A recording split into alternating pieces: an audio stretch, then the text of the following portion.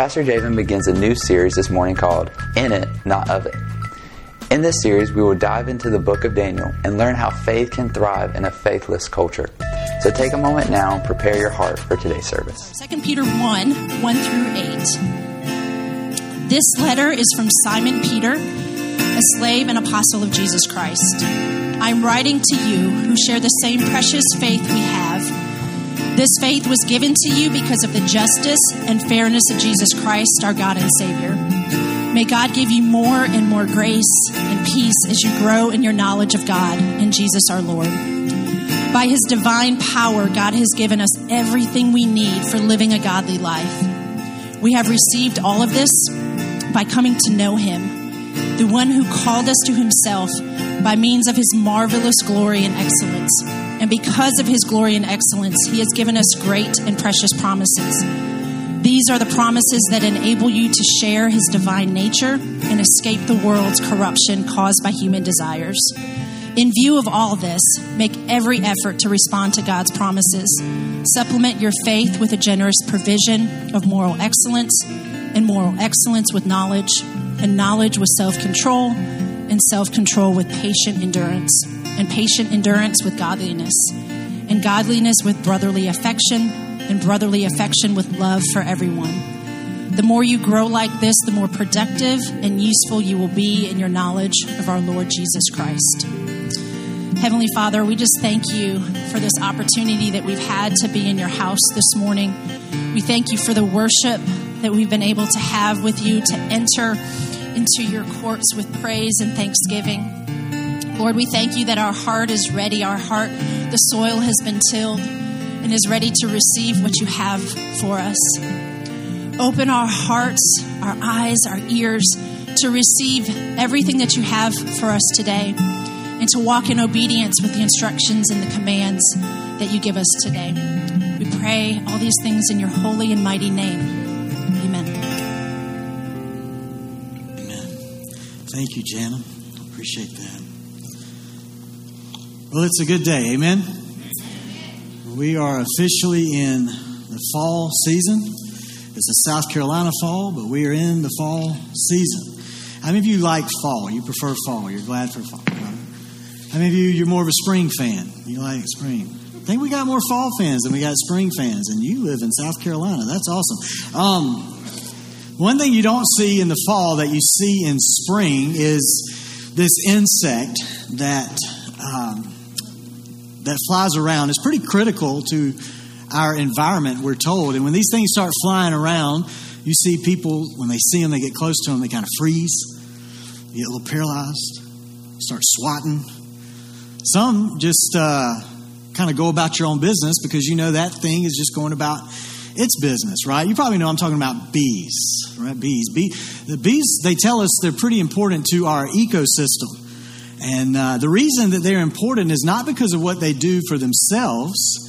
It's what they do to help other things flourish in our world.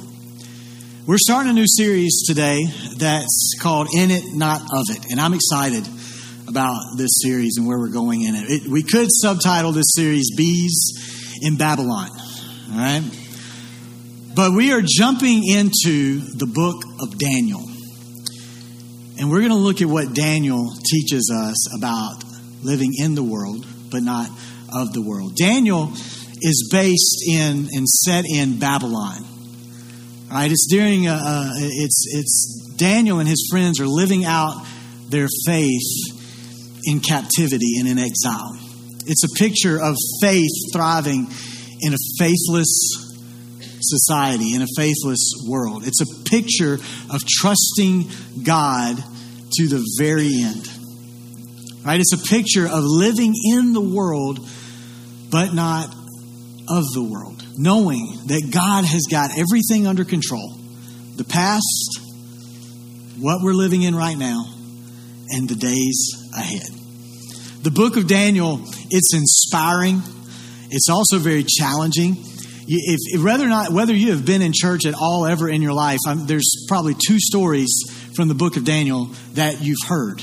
Most everyone has heard. It revolves, the two stories involve three guys that everybody knows as Shadrach, Meshach, and Abednego and their trial in the fiery furnace. All right, that's what many people know about that story. They've heard that story referenced at some point in time. Another story that is always or has been heard referenced is Daniel and the lion's den, right? We know those stories. Pastor Caleb did a great job setting us up a few weeks ago, going through some of these most popular stories in the book of Daniel. But what I want to tell us this morning, what I want to warn us is we have to be careful when we look at these accounts in the book of Daniel and not take from these accounts that if we do the right thing all the time, that God will keep anything bad from happening to us.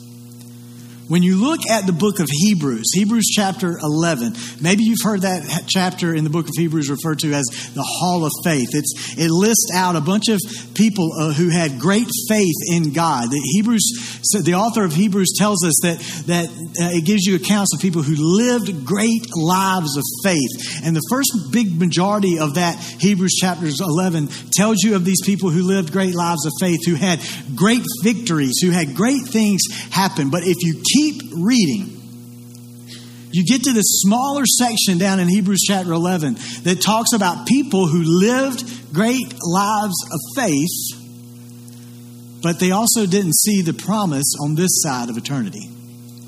These people were marginalized. They were martyred. They were persecuted. They were exiled. And they were captive in parts of their life. Daniel is a book that shows us how to live in Babylon, whether we are being promoted or being imprisoned. It is a template for how to live this life. But it doesn't come with the promise that you'll get the results in life that Daniel and our three friends saw in their stand. But what we have to understand and what we have to see is that winning and losing in faith is not the scorecard. Obedience is. Obedience is. We have to live just as Solomon wrote in the book of Proverbs, to trust in the Lord with all your heart and lean not on your own understanding. That means the things that you face in your life that you don't understand why God, right?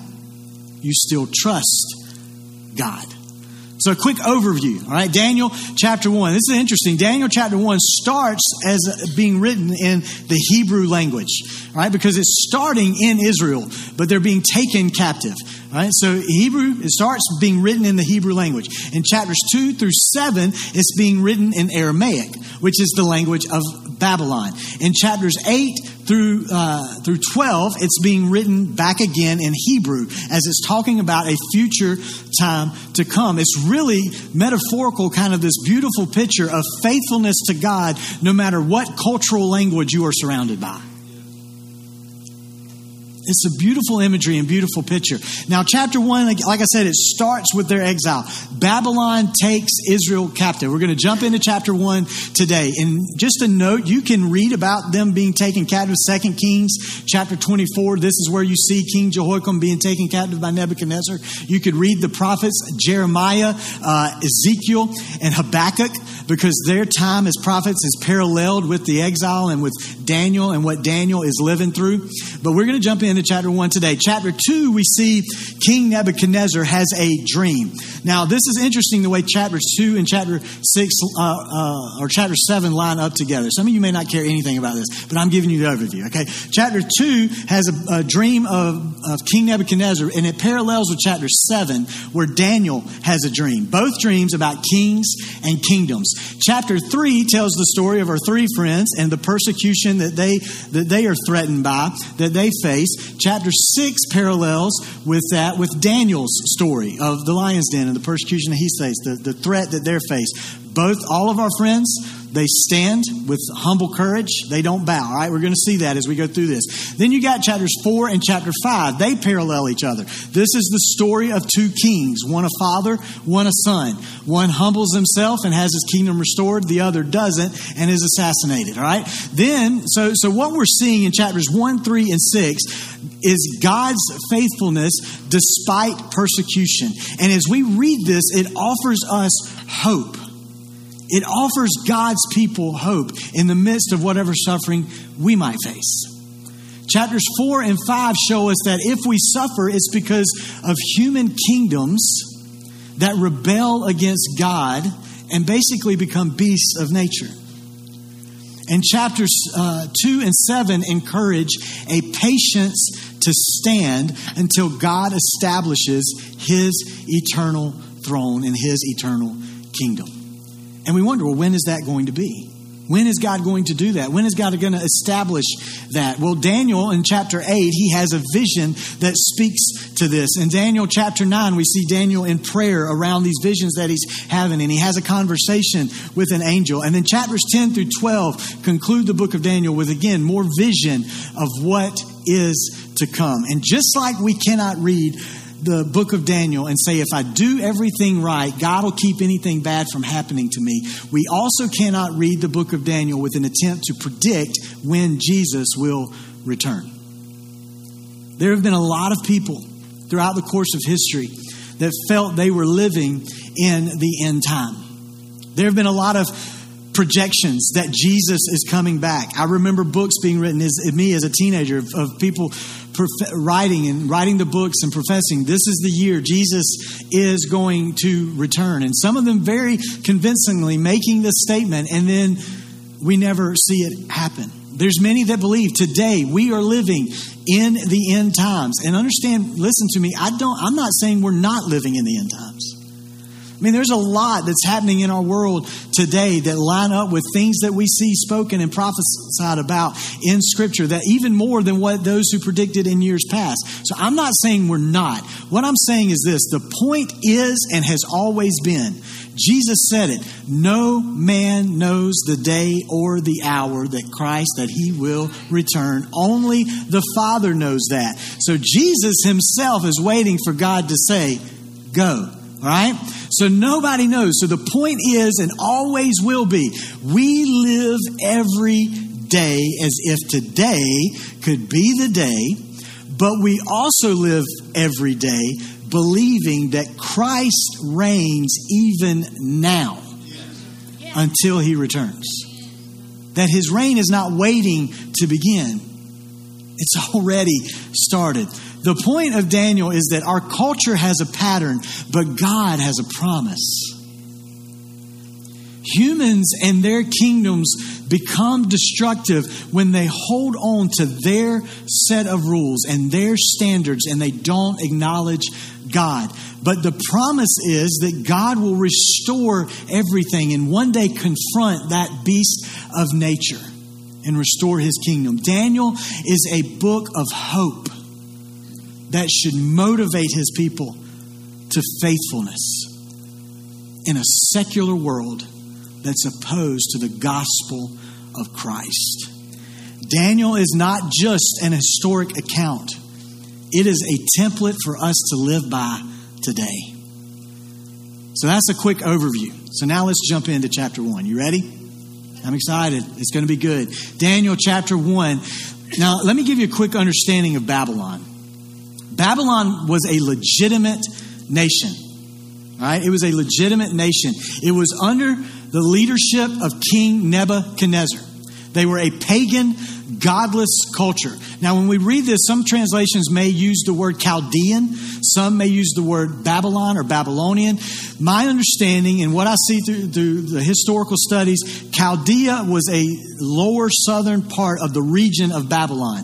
And Chaldea was maybe the considered kind of the stronger, the more brutal group of people. And most of those that reigned in Babylon came from Chaldea. All right?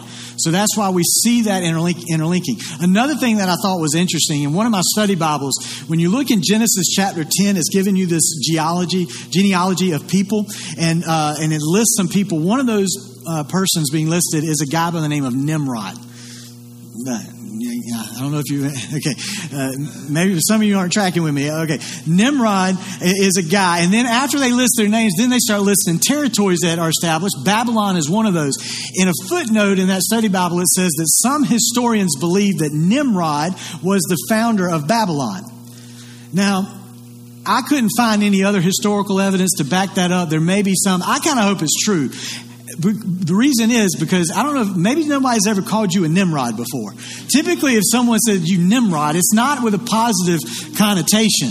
So it kind of explains why Babylon is the way it is, if Nimrod did establish it and set it up and set it going, all right? But I want us to see what's taking place here. So Daniel chapter 1 is where we're going to jump into, but I do want to caution you because this can challenge our theology for some of us, all right? Daniel chapter 1. Verse 1, during the 3rd year of King Jehoiakim's reign in Judah, King Nebuchadnezzar of Babylon came to Jerusalem and besieged it. The Lord gave him victory over King Jehoiakim of Judah and permitted him, allowed him, gave him permission to take some of the sacred objects from the temple of God, so that Nebuchadnezzar took them back to the land of Babylonia. Some translations say the land of Shinar, and placed them in the treasure house of his God. All right, so pause with me for just a moment. Did you catch the words in this?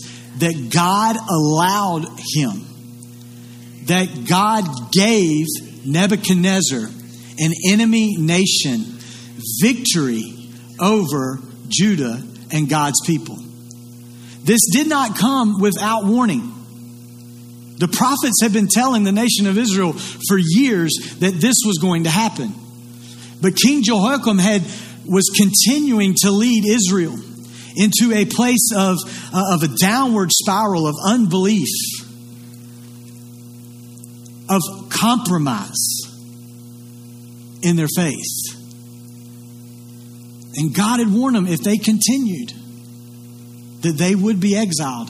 And God chose to discipline, and hear this, separate the faithful from the faithless.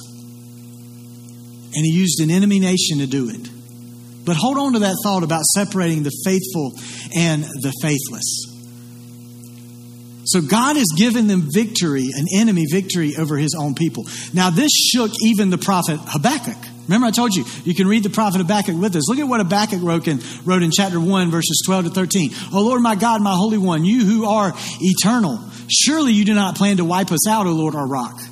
You have sent these Babylonians to correct us, to punish us for our many sins. But look at what he says about them. You are pure and cannot stand the sight of evil. Will you wink at their treachery? Should you be silent while the wicked swallow up people more righteous than they are? This shook Habakkuk. And if you're honest, you're shook sometimes when things happen in your life that you can't understand why God is allowing that to happen. God allowed it.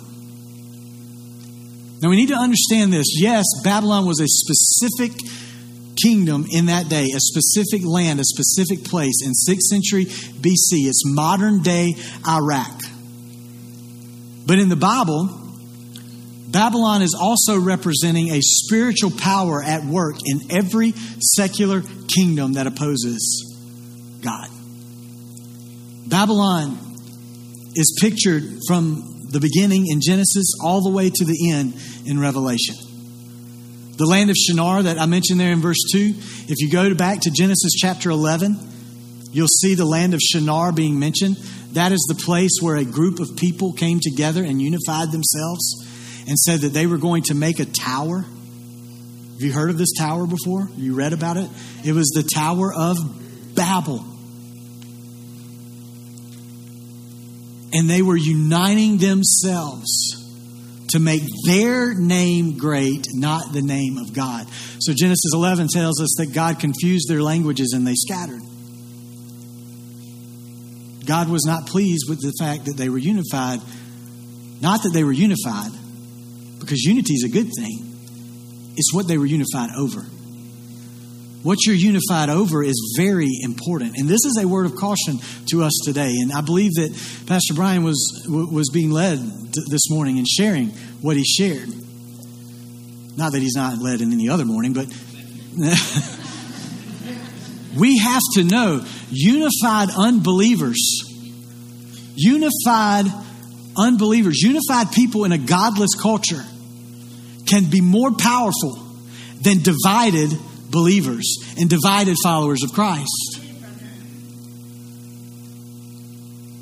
That is why the spiritual enemy is so often trying to divide the body of Christ over frivolous issues. Many of those things Pastor Brian referenced this morning. I encourage you to go back to John's book and read John chapter 17, verses 15 to 24 this week. Write that down somewhere. John 17, verses 15 to 24. And I want you to read the prayer that John says Jesus prayed in the garden. You maybe read it before, but as you read it, I want you to take note of how much Jesus prays over the unity of those who would be the followers of Christ. Because Jesus knew that a divided body of Christ, a divided group of believers can be overcome by united, godless culture. We have to be unified in our faith. Now, again, in the New Testament, the early followers used Babylon as code for Rome. When we get to the book of Revelation, we see that John, in his vision, describes Babylon as a prostitute. So we have to know this. Jesus calls the church the bride of Christ. The church is the bride of Christ that Jesus came to serve and that He chose to use to bless this world through. But Babylon is a prostitute that the enemy uses to destroy whatever it can destroy. Babylon is basically any godless culture united against the gospel of Christ. It's what we see all throughout Scripture. So from the very get-go of Daniel chapter 1, we see that God has assigned Daniel and his friends to Babylon. Does that mess your theology up in any way? God may not deliver you from Babylon. God may call you to Babylon. We sometimes consider, because of the nature of our work and what we're surrounded with in work, as a curse, but work was not a part of the curse. Work was a part of God's paradise before the curse came. And our call and how we work and how we relate to others in our calling in work can actually be something that reflects the goodness and the beauty of God to the world around us. God gave these men to Babylon. He separated the faithful from the faithless. If God's going to separate the faithful from the faithless, we would think the faithless are the ones that get put into exile, right? And the faithful stay in their home. Jeremiah, I told you he's another one of the prophets that line up with this. Jeremiah chapter 24, God's given Jeremiah a vision, and He's talking about 2 baskets of figs. One basket's a beautiful basket of figs anyone would want. Another basket is a basket of rotten figs that would be horrible to even eat. And God is telling Jeremiah that He's allowing this good basket of figs to go into exile, and the bad basket of figs to stay right where it is. And look at what He says through the prophet Jeremiah in Jeremiah 24, verses 6 to 7. He says, I'll watch over and care for them, and I'll bring them back here again. I'll build them up and not tear them down. I will plant them and not uproot them. I'll give them hearts that recognize me as the Lord. They'll be my people. I'll be their God, for they will return to me wholeheartedly. So if you are being tested in Babylon, if you are in a place right now where you feel like, God, why do you have me in this place? Rejoice. Because God sees something in you, and God is using you. The brother of Jesus said it this way in James chapter 1. He said, consider it pure joy when you face trials of many kind. Because as you face them, they're growing you and they're making you even stronger in your faith. So as you go into those moments, stand and rejoice and say, God, how are you going to use me? And how are you going to grow me in this? But just don't let the test become a temptation from the enemy. Jesus, when he taught us to pray, when he taught his disciples to pray, he said, the part of his prayer, he said, lead me not into temptation. He never prayed, God, keep me free from any tests and trials. He just said, God, lead me not into temptation. So when you go into a test, don't fall into a temptation from an enemy. Ask God to protect you in that world. Now, we're just through verse 2 of chapter 1. Some of you are looking at your watches, you're like, oh, you're excited or you're nervous. I don't know. Let's jump into verse 3, all right? Stick with me. I'm not going to keep you any longer than I usually do. Then the king ordered Ashpenaz, his chief of staff, to bring to the palace some of the young men of Judah's royal family and other noble families who had been brought to Babylon as captives. And listen to what he says. Select only the strong, the healthy, and the good-looking young men, he said. We don't always do this, but look at somebody sitting beside you and said, they would have took you. Right? They would have took you. That's just so we all have encouragement today. You can't leave today and say, I wasn't encouraged. You were encouraged just then, right? He says, make sure they are well versed in every branch of learning, are gifted with knowledge and good judgment, and are suited to serve in the royal palace. Train these young men in the language and literature of Babylon. The king assigned them a daily ration of food and wine from his own kitchens. They were to be trained for 3 years, and then they would enter royal service. So here, King Nebuchadnezzar puts them through the school of Babylon, right? Daniel and the boys, notice, they don't stand up to this. They don't stand up and say, no, we don't want to go through this school. You're going to notice, mainly through chapters 1 through 6, that there are some things throughout their life that in Babylon that they comply with, but they never conform to, because there's a difference. Daniel and his friends always chose obedience. And sometimes that obedience meant to the authority in Babylon, even though it was a godless culture. But their pledge of allegiance was always to God. So in their allegiance to God, sometimes their obedience to God would take precedence over their obedience to the godless culture. And that's when they would stand, even if they knew that it could cost them their life. But here's the thing. They did not have a fear-based faith where they were afraid that if I comply in some areas, just because I comply, it means I'm ultimately going to be brainwashed and conformed. But they also didn't have a fear-based faith that says, now this I need to stand in and against. They had a prayer-filled faith that allowed them to be able to have the wisdom to know when to follow God in any area of their life. Listen, we should be a student of our culture, but we shouldn't be a follower of it. There's a difference. The spirit of Babylon wants to train us, there's no doubt.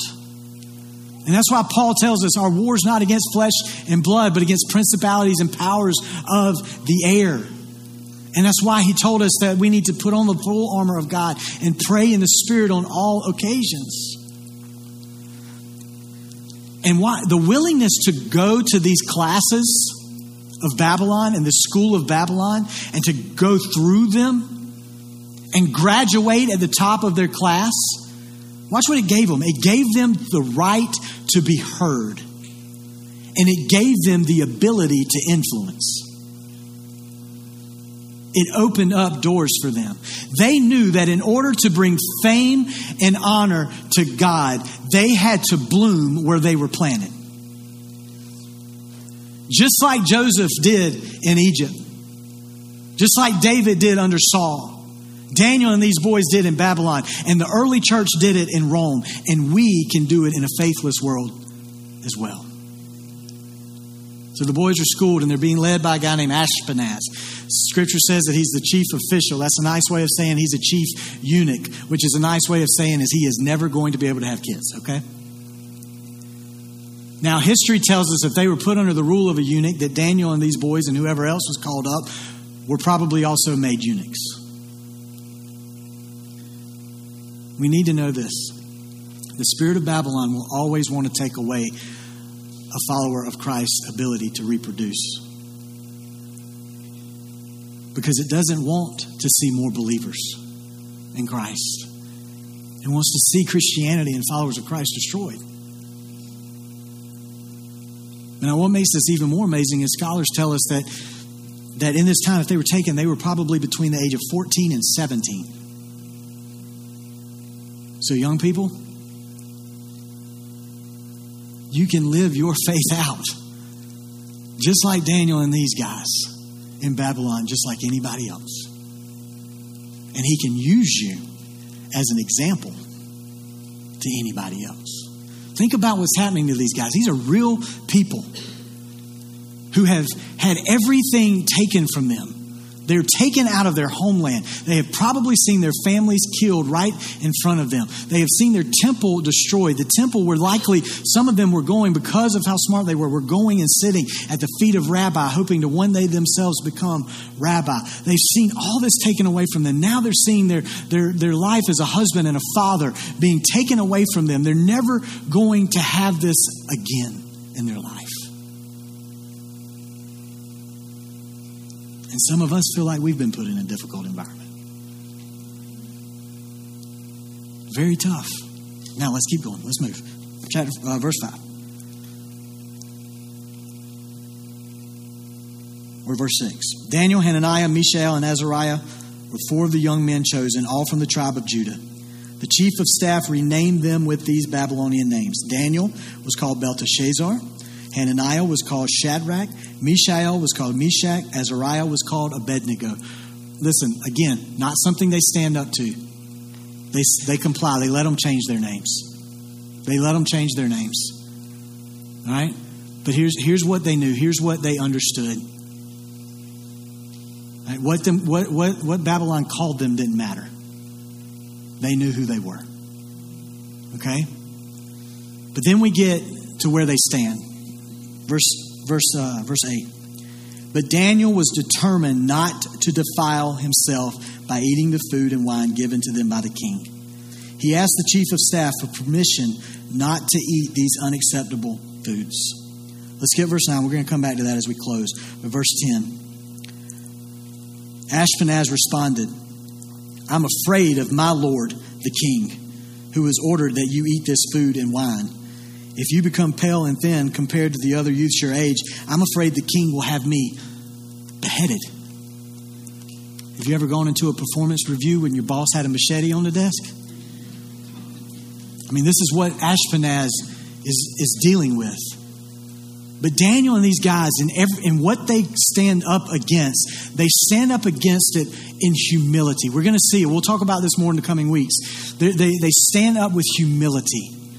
And they make a deal with them. Now, what was the big deal about food? It could have been one of a few things. It could have been all the things. It could be that this was food that was against Levitical law, that these guys weren't supposed to eat. It could have been that the food, and likely probably was food that had been sacrificed to false gods. It could have been that they knew that if they sat down at the table to eat the king's food with the enemy nation, that this was the last step of assimilation and conformity into that nation. And this is where they had to draw the line. The bottom line is that they knew if they took that food, wisdom told them that they were separating themselves from Yahweh, from God.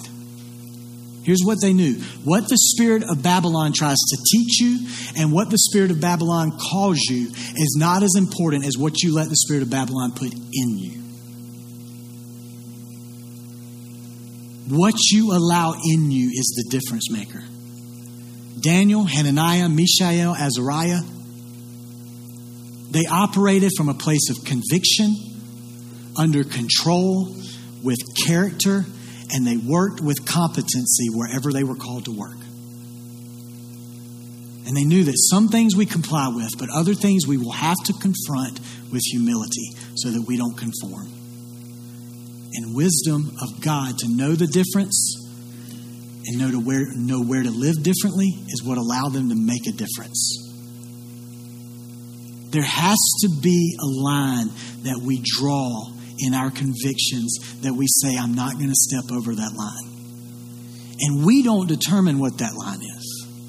That's why we study the Word of God. and we ask, how can I live like Christ?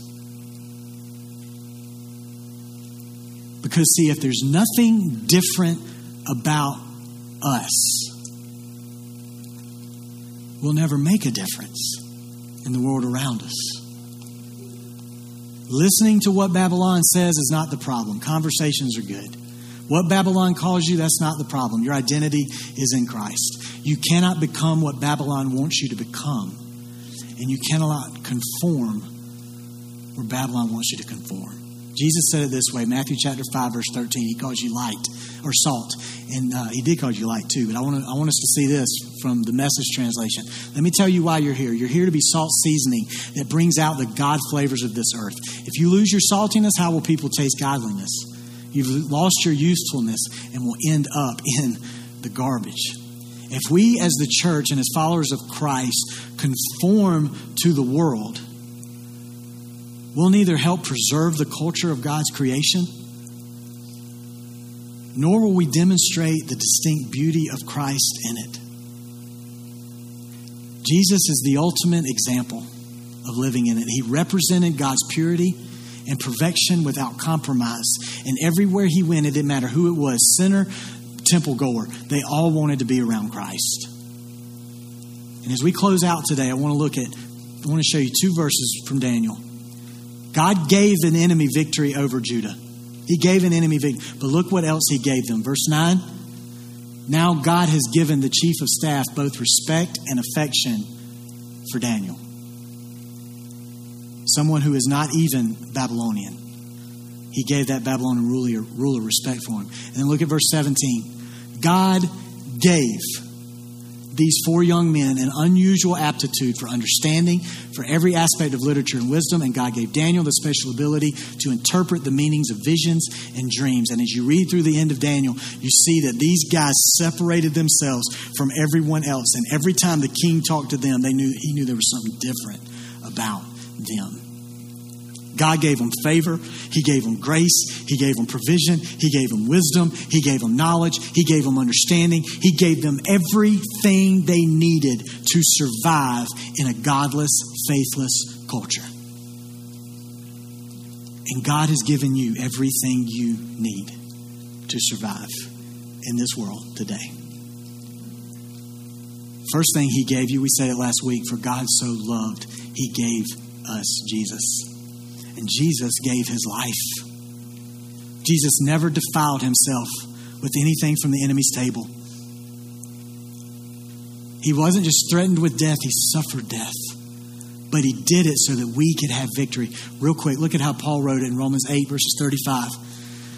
Can anything separate us from Christ's love? Does it mean he no longer loves us if we've got trouble or calamity or persecuted or hungry or destitute or in danger or threatened with death?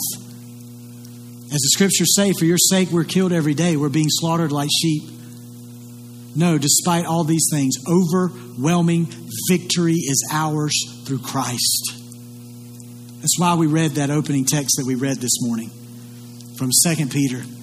Peter wrote those letters to a body of people who were scattered all throughout, trying to live out their faith in faithless cultures, just like these exiles in Babylon. And what did Peter tell them? Verses 3 and 4. He says, by his divine power, God has given you everything you need for living a godly life.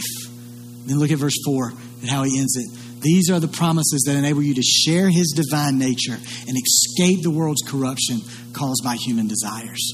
You are bees in Babylon. It's not what you do for yourself. It's what you do for the world around you to help it flourish.